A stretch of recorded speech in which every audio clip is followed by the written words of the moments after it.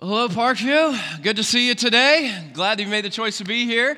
Yeah, that's all right. We can be happy to be here. This is a good place to be. Want to welcome everybody all around Chicagoland, all the campuses out in Homer Glen. Hello, Homer Glen, New Lenox. Hello to you folks, everybody around Orland, everybody online who's catching this series online. So glad that you're around here this weekend. We are wrapping up it's been a really, really powerful series on who needs God.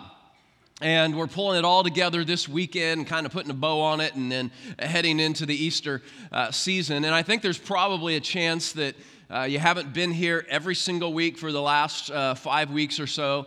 And so before we dive in and finish this thing up and talk about a really important aspect of our faith in God, I want to make sure we're all headed in the same direction, kind of singing from the same sheet of music. So I want to give just a quick little recap on some of the things we've studied. Not everything, but some of the things that we've studied over the last few weeks. One of those things would be, why do people reject the idea of God? We tackled that several weeks ago, and we talked about intellectual reasons that people do that, or emotional reasons, or different religious reasons. They were raised this way or this way, and then it clashes and that sort of thing. So if you've ever had that kind of question, why do people even reject the idea of God, this would be a great message for you to go back and listen to or to turn somebody on to. They can go to the Parkview website and do that. We talked about the problem with the Bible or problems with the Bible. Maybe you've thought to yourself sometime, the older I get, the more there just seems to be some inconsistencies in the Bible or some things I don't understand. There's just some things that don't make sense.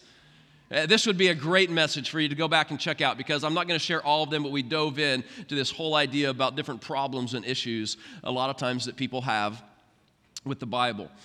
Pastor Tim talked about how God is great, and He's Spirit, and He's Father, and He's good, and He's love, and we kind of came back and just recalibrated to who God is in our lives and in our world and through history.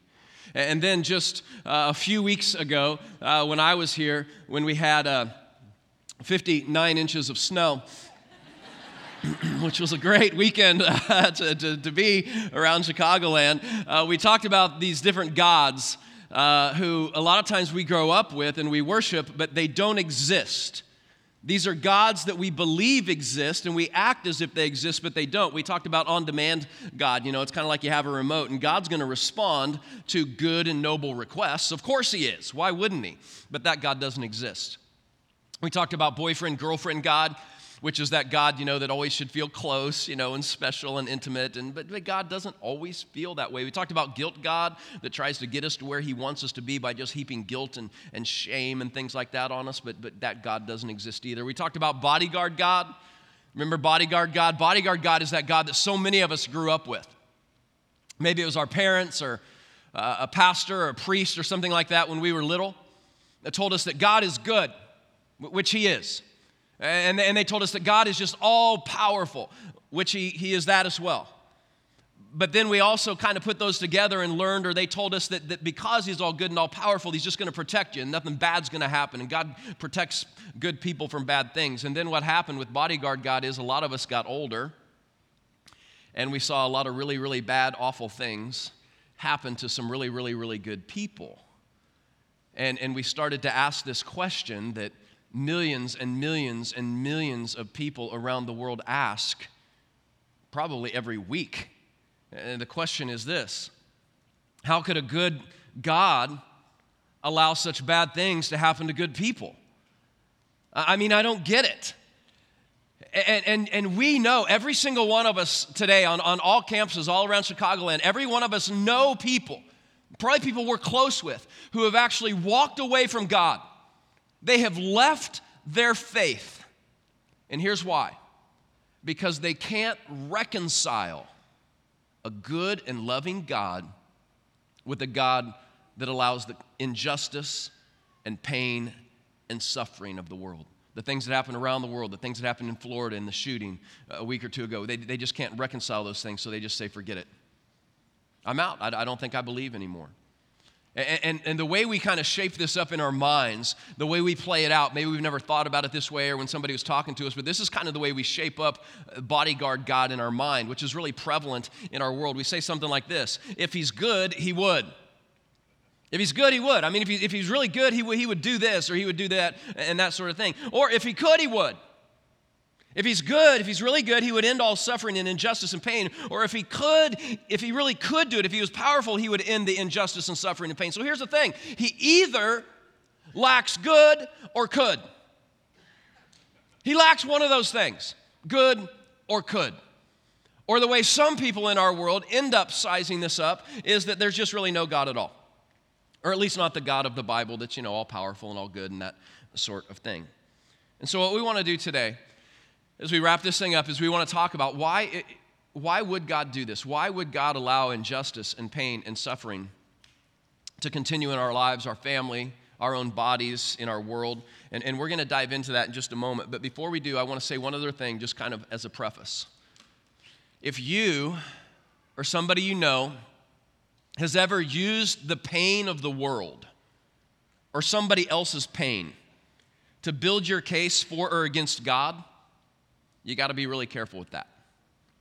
Here's what I'm saying. If you've ever hijacked someone else's pain and said, because what's going on with them or what's going on in the world, I just don't think there's a God, you got to be careful because that's an unsustainable argument. Here's what I mean. When you look around at people who are going through suffering and pain, oftentimes it's their pain that actually puts them right back on a path to God. So you got to be careful with that. Or if you look around the world, if you've been on a mission trip, I've been on lots of mission trips around the different places in the world, and I've seen people going through all kinds of pain, all kinds of suffering, and yet even in the midst of that pain and suffering and injustice, there's a faith that's unreal in God. You've seen it right here where you live, in Chicagoland, in the United States of America. You've seen people who have been experiencing unbelievable suffering or injustice, but yet their faith in God seems to increase. So we have to be very careful using other people's pain or suffering to build our case, whether or not God exists or doesn't exist or whether he's real. You have to be very careful with that argument. I love the way Pastor Andy Stanley says it when he's talking about this subject. He says, injustice in the world calls into question the justice of God, not the existence of God, which means it makes more sense to be angry than atheist. I think that's good. I think that's a powerful way to say it. And he goes on to say that it makes perfect sense to be angry with God. It doesn't make any sense to be an atheist based on the pain and suffering in this world. And I think, again, I just think that is true. And let's try and put this into just terms that we can live with and take out into our world this week. Let me just kind of apply it to my family. So I have two kids, okay? I have Ruby, who's 19 years old, and I have Cole, who is 17 years old. We call him Coltrane. And sometimes when I come out here for meetings and to preach and to be a part of the team around here at Parkview, I'll bring one of my kids with me. And so let's just say that this weekend, I brought one of my kids, Ruby or Cole, with me. And I'm preaching all weekend long, 4 or 5 times. And they don't really want to be in the service all weekend because, they've heard Dad preach, and stuff like that. So they don't want to hang around. So they're, whatever campus they're on, they're out in the lobby of the campus, and they're running around and stuff like that. And you see one of my kids out in the lobby. And so I'm in here preaching, and you start talking to one of my kids. And you say, hey, I noticed who you are, and it's pretty cool. Your dad up there, he's doing a good job. You really feel like we're wrapping up this series good and thankful for that. And, you start kind of, saying, giving some compliments, things like that. And my kid looks back at you and says, yeah, he's probably doing a good job up there. But let me tell you this. My dad is actually being kind of a jerk. And because here's what's happening, like when we got on the plane to come here, a day and a half or so ago, like I must have said something on the plane because the rest of the way on the plane, my dad didn't talk to me. He didn't say anything to me. It's like my dad is like in his late 40s and he's acting like a little kid. He didn't talk to me the whole way. I don't know what's going on. And you say, wow, really? And then you go on to say when we got here, my dad promised we were going to go down in the city. That's part of why I came. We were going to go on an adventure in the city and maybe we were going to go to a record store and try and get some vinyl records. But what happens is we got here and we went to Pastor Tim's house because that's where we stay. And when we got to Pastor Tim's house, he said, we aren't going anywhere. He said, we're just sitting right here. We're just going to sit right here. We're not going down the city. We're not going to do it. And so we've just been sitting around the last day and a half. And you know what else? You know what else about my dad? We haven't even had any food. My dad hasn't ordered any food. So I'm basically starving right now. I haven't eaten for a day and a half. And so I'm wandering around the church trying to find donuts. That's what I'm doing right now. I'm looking for donuts. And listen. If you started talking to one of my kids and one of my kids said that to you about me, here's the thing. It would cause you to question my goodness. Right? But it would not cause you to question my existence. The fact that you're talking to one of my kids proves that I exist. And so when it comes to God in our lives and what he's doing around the world, can we question his goodness? I think you can question his goodness or be upset and that sort of thing, but to call into question his existence, I think that's a whole other subject. So the big question today is why would then God allow it? Why does he allow the injustice and the pain and the suffering in our world? Again, the mental argument is if he's good, he would, and if he could, he would. So he probably lacks one of those things, but the all-good, all-powerful God of the Bible basically doesn't exist. That's the mental conclusion that a lot of people in our world, in our family, our workplace, our neighbors, our classmates have come to. But I want you to know there's a problem with that premise. There's a problem with that. And inside that assertion that the world is filled with all kinds of pointless pain, here's the hidden premise. And that is that if pain appears pointless to me, then it must be pointless. If it appears pointless to me, then it must be pointless. And what I want to say to us today and where I want to try and take us today is this whole idea of just because pain and injustice and suffering doesn't make sense to me or you, that doesn't necessarily mean it doesn't make sense. And that's kind of a hard pill to swallow, but that's where we're going to go in this difficult subject today. And what I'm here to offer you today, Parkview, is not a quick fix on pain. You're not going to walk out here today and say, oh, I get it. I get suffering. I totally understand injustice now. Never going to have to talk about that again. No. I'm here to offer you not a quick fix, but I'm here to offer you an honest look at what the Bible says about pain and suffering. So if you take notes, if you're a person that loves to take notes, I'm telling you, take some notes today. I'm going to share some things with you. If you love to take notes, take notes. If you do not like to take notes, take notes. Take notes. You're going to need this, I promise. If you intend to be alive for the next few days or weeks or years, you are going to face these things, or your kids are, or your grandkids are. You're going to need these things. So take notes or take pictures of the screen or whatever you want to do, okay?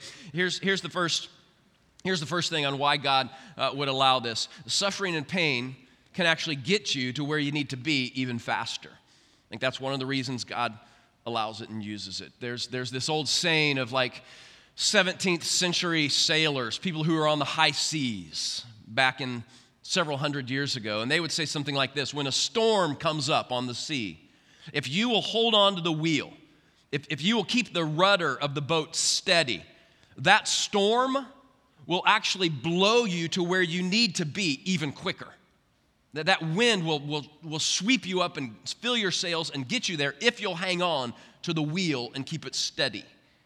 Now, if you, in the middle of a storm, let go of the wheel, if you basically give up on things, then yeah, who knows where you're going to end up. You may end up in a far worse place than you began because of that storm. And I think it's a similar way that God uses these storms and these pain and these suffering in our lives. Take a look at this verse in the Bible in Proverbs chapter 20. Sometimes it takes a painful experience to make us change our ways. So simple, right? But true. Sometimes it's the pain that actually kind of wakes us up and says, oh man, you need to turn around, you need to think about this, you need to pause in the direction you're going in with your friendships or your job or your career, or your finances or something like that. Or look at the way author Peter Kreeft says it. He says the meaning and purpose of suffering in history is that it leads to repentance. And I think that's oftentimes true when you really dig down and see how God's using it. Maybe not always, but a lot of times, historically speaking, in our world and even in our lives, the reason it comes in is because God's trying to get us to turn around. He's trying to get us to notice something and do a 180 and come back closer to Him. That's why we're experiencing some different pain or some different suffering in our lives. I love the way this one is so meaningful to me. Jim Cymbala, who's a pastor and author in New York, he says, listen, God is trying to do something more than just give us a smooth life. He's trying to make us like Jesus. He cares more about producing Christ-like character than He does about the American dream. So powerful, isn't it? I think it's true. I think suffering and storms and pain and injustice that we see or experience, what can happen is it can make us change our ways, actually. And it can actually move us and get us to where God wants us to be even quicker. I think that's part of the way he uses it. Here's another thing, if you want to write this down. Suffering and pain allow you to grow stronger. It actually strengthens and deepens you and me as a person. I don't like to hear this. I don't like to talk about it, but I believe it's absolutely true. Look at this section of Scripture in Romans. We also rejoice in our sufferings. Everybody say rejoice. We rejoice in them. We could do a whole series or at least a whole message on just this right here. We don't try to sidestep our sufferings. We don't try to eliminate our sufferings. We don't avoid at all costs our sufferings, which is what oftentimes I try to do. I try to eliminate them, get around them. No. It says we rejoice in our sufferings because we know that suffering produces perseverance, and perseverance, character, and character, hope. It does something in us when we go through these things with us and others around us that gives us, ultimately, if we'll let it, it gives us strength and it deepens us. It grows us, whether we want to be grown or not. Take just a moment and look at this picture. Just take a look at this picture all around Chicagoland, all campuses, wherever we are watching online. Take a look at this picture. It's a mountain range. You can tell that, obviously. Now, let me ask you this. Where is the growth in this picture? Where is the growth happening in this picture? It's down in the valleys, right? That's where all of the growth is happening. It's all down in the valleys. This is just the way the world works. You know this. You've seen this before. It's not up on the mountaintop. Now, do you and I love mountaintop experiences? Of course we do. Absolutely, we love mountaintop experiences. Do we hope for more of those with our friends or family? Absolutely. Do we plan for more? Do we pray for more mountaintop experiences in our lives? Yes, we do. But do we always want to live up on top of the mountain? No. No, ultimately no, because that's not where the growth happens. The growth occurs down in a lot of those valleys of our lives. The greatest growth that you and I experience, you know this to be true, is oftentimes in those tougher points in life, in the valleys of life. And I just believe with all my heart that a big part of the reason God just continues to allow some of the injustice and suffering we see, again, not always for this exact reason, but a lot of times is so that he can make us stronger and grow us for something else next that he has for us in our lives. If you're writing things down still, hopefully you're taking notes on some of these things because you're going to need them. Suffering and pain allows you to comfort others.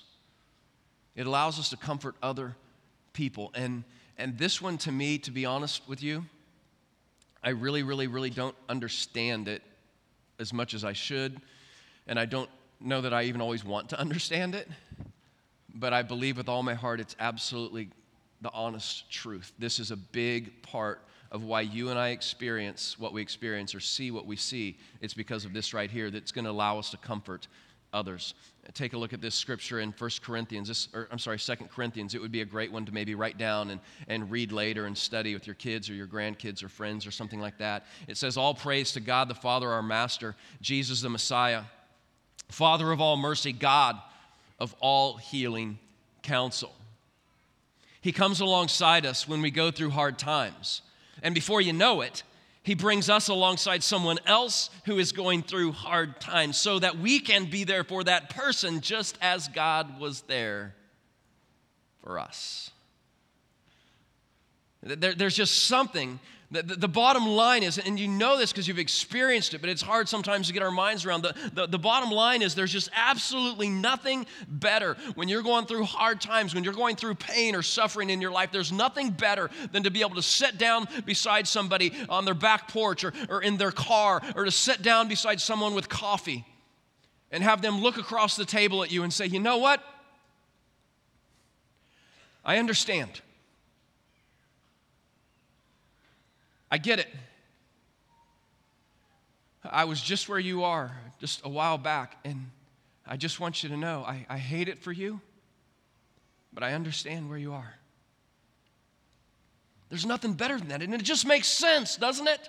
That this is the way God would use us in the body of Christ, His church, To come alongside each other just the way he's come alongside us when we see someone else in need? I mean, think about this. Let's say that you're struggling with some sort of addiction or something like that. Let's say you have some sort of addiction to alcohol or something like that, and you know it, and you're trying to work through it, and it's not easy, right? A lot of times when you're trying to work through an addiction like that with alcohol or something like that, really the last person in the world that you really want to go eat with or spend time with is somebody who's never had a drop of alcohol in their lives. I mean, praise God for them, right? Fantastic for them, but you want to be around somebody who's been where you are, who can look across the table at you and say, listen, I know how hard this is, and I know how it's going to mess you up, and it's how it's messing up your work or maybe your finances, and listen, I want to tell you something. I was right where you are, and I made it through, and you can make it too.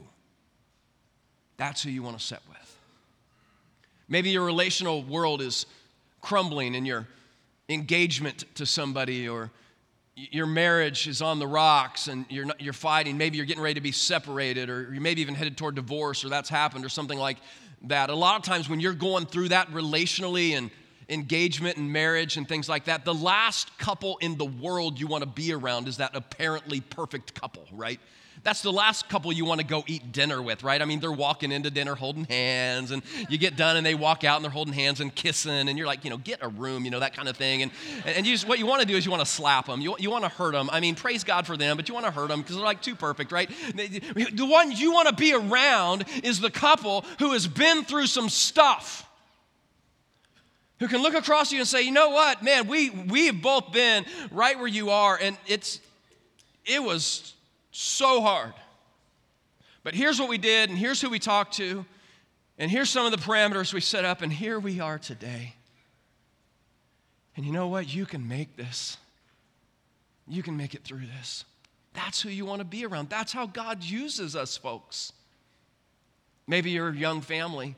Maybe you're young parents. Maybe you're a young mom, and you have little kids, and your little kids, your little kids are nuts. They're nuts. They're just crazy. And they're making you that way. And the last person, young moms, the last person you want to be around a lot of times is that mom, with the perfect kids who's, yes, ma'am, yes, sir. They have most of the New Testament probably memorized, and, they're 3 years old, and they're probably going to be a pastor. You're looking at them going, oh, they're going to work in the church, and that's, no. You want to be around some moms who have kids that are just crazy, that are just bouncing off the water, and you want to have that mom sit with you and say, okay, I'm like 3 months ahead of you, and here's what we did, and here's how we're doing it, and I'm just a little ways, and you want, listen, these kinds of things in our lives give us the golden opportunity to sit with someone else and say, you know what, I've been there, I've been where you are, and you can make it through this. A lot of times, you know what happens so many times in our lives? Just see if this isn't true for you. So many times when pain or injustice come into our lives, or some kind of suffering comes into our lives, what we oftentimes do is we look back in time. We immediately look back and say, did I do this? When did I start this? Who did this? Did somebody else cause this to happen in my life? How could I have avoided this? Where I am now, you look back in time and try and unravel how you could have avoided this. We look back in time. And I get that, but maybe when we get into pain and suffering in our lives, maybe instead of looking back in time when we're in the midst of that, maybe what we should begin to do, if we can, is look forward in time. And not spend so much time trying to unravel it, because that's almost impossible to do, right? How did this happen? But start looking forward in time and saying, you know what, because of this junk I'm in now, who am I going to be able to help? Who am I going to be able to come alongside in the next few months or the next few years? Here's what I promise. I promise this. It's true. It just is. It's just true. I don't necessarily like it. I can't even say that I always understand it, but I've seen it. And if we'll allow it, this is true. He doesn't waste a hurt. And that's hard sometimes when you're in the midst or the middle of it. And one of the things that blows my mind about pain and suffering and injustice is,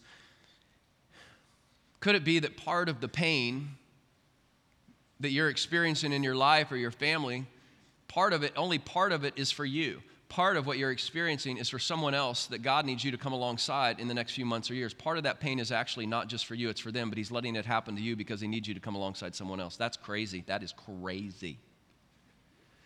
But I think it's very likely true. I think Scripture teaches that. I think we've seen that just pretty quickly even today. Here's one other thing about pain and suffering. You're still with me, still writing some things down. Suffering and pain, keep your focus on heaven. They kind of keep our focus where it needs to be. And I don't want to diminish anybody today around Chicagoland. I don't want to diminish anybody's, pain and suffering. But I'll tell you this, I promise, it helps to take a long-term perspective. It really does. If you're in the middle of it right now, it helps to keep a long-term perspective on injustice and pain and suffering. Let me describe it like this. Let me just kind of play this out into our world. Go with me here for just a couple of minutes. Let's just say at the very beginning of this year, 2018, the first day of the year was just a terrible day. I mean, awful. You wake up late for work, you get out the door, you got some coffee, but you look at your shoes, you got on 2 different shoes or socks. It's going to be embarrassing. You're going to, it's like, what am I doing? But you got to get to work, and so you take a drink of coffee in your car, and you spill some coffee on your shirt, and you got a meeting coming up at like 9 o'clock, and so you're grabbing something, you're trying to clean off your shirt, and as you look up, there's a car right in front of you, and you slam on the brakes, but you hit that car. The airbag goes off in there, and you're thinking, oh, this is great. I've been late for work several times in the past few months. This is going to be it. And so you're probably not going to make it to work. And so you finally get things done there at the wreck, and you go home, and you already have a voicemail on your answer machine. This is all in the first day. You have a voicemail answer machine that your boss says, you're done, forget it. You haven't been here. I don't know where you're at. And so you come in and you kind of call out for your dog or something like that, or you expect your cat, to come up against your leg, and you don't even see them. You're guessing my dog must have run away. I don't know where my dog is. And you look out in the backyard and you see your cat, and your cat's rolled over, and the cat's not moving. So you figure your dog's run away and your cat's not moving, and at least one of those things is bad. And so it's just a bad day, right? You're having a bad day, and so you're going out to check on your cat in the backyard, and when you do, your mouth starts to hurt, your jaw starts to hurt, and it's like you feel like one of your teeth, and so you turn around, you go back inside, and you call the dentist, and they say, get in here quick, and you go to the dentist, and they say, oh, you got problems, and they put you in a chair, and they start getting out all the power tools, and you get a root canal, and for all the way into the evening, you're sitting in there getting a root canal, and that's the first day. The first day is terrible, the first day of the year. But then here's what happens. The next day, and the rest of the year just gets better. On the second day of the year, you wake up in the morning, and your friend, who you've had for 15 years or so, gives you a call. This is a great friend you've known for a long time. They play the lottery every single week. And guess what? At the very beginning of the year, they win like the $300 million Powerball. And just because you're friends for so long, they say, I'm giving you $10 million. It's coming in cash, and just soon you're going to get $10 million.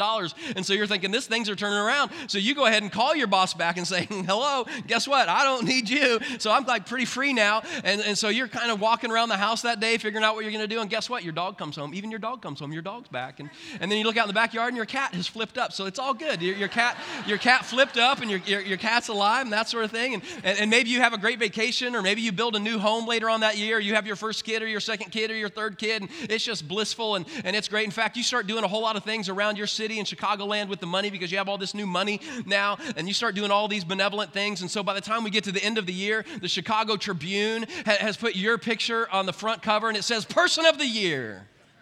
Person of the year. That's what the rest of the year is like. And then let's just say this. Let's say that you go to a New Year's Eve party at the very last night of the year. You're at this New Year's Eve party, and one of your friends comes up and says to you, so how's the year been?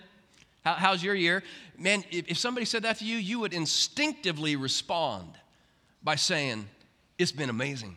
It's been unbelievable. Let me tell you about this. I'm person of the year and all this kind of stuff, and I got a new kid and a new home and all that. And they may say, well, but I was thinking back, didn't you lose your job? Didn't it start out bad? Didn't you have the whole, And you would say, you know what? Yeah. That's actually true. That's actually true. It did start out pretty bad. But when you look at the whole thing, the 364 amazing, incredible days definitely outweigh that one really, really bad day. And some of you know where I'm going with this. I really think it'll be that way in heaven. I really do. one day. And that, again, is not to diminish any of your pain here on this earth or any of the injustice that we experience or any of the suffering. It may go on for all of your days on this earth, but I really do believe that in heaven, after 5,446,248 absolutely perfect days with an infinite more to come, if somebody were to come up to you in heaven and say, "So, how's your existence been?" you would respond by saying, "It's unbelievable. Look at this. Look at where I'm at. Look what I'm experiencing. Look at everything to come. This is nuts, isn't it?" And they may say to you, "But didn't it start out bad before you got up here? Didn't you have some problems on earth? I heard about that. I actually saw a part of that." And you might say, "You know what? I did. You're right. It was terrible. It was awful." But when I put that into perspective with all of this, with all of this yet to come, it's hardly even worth mentioning.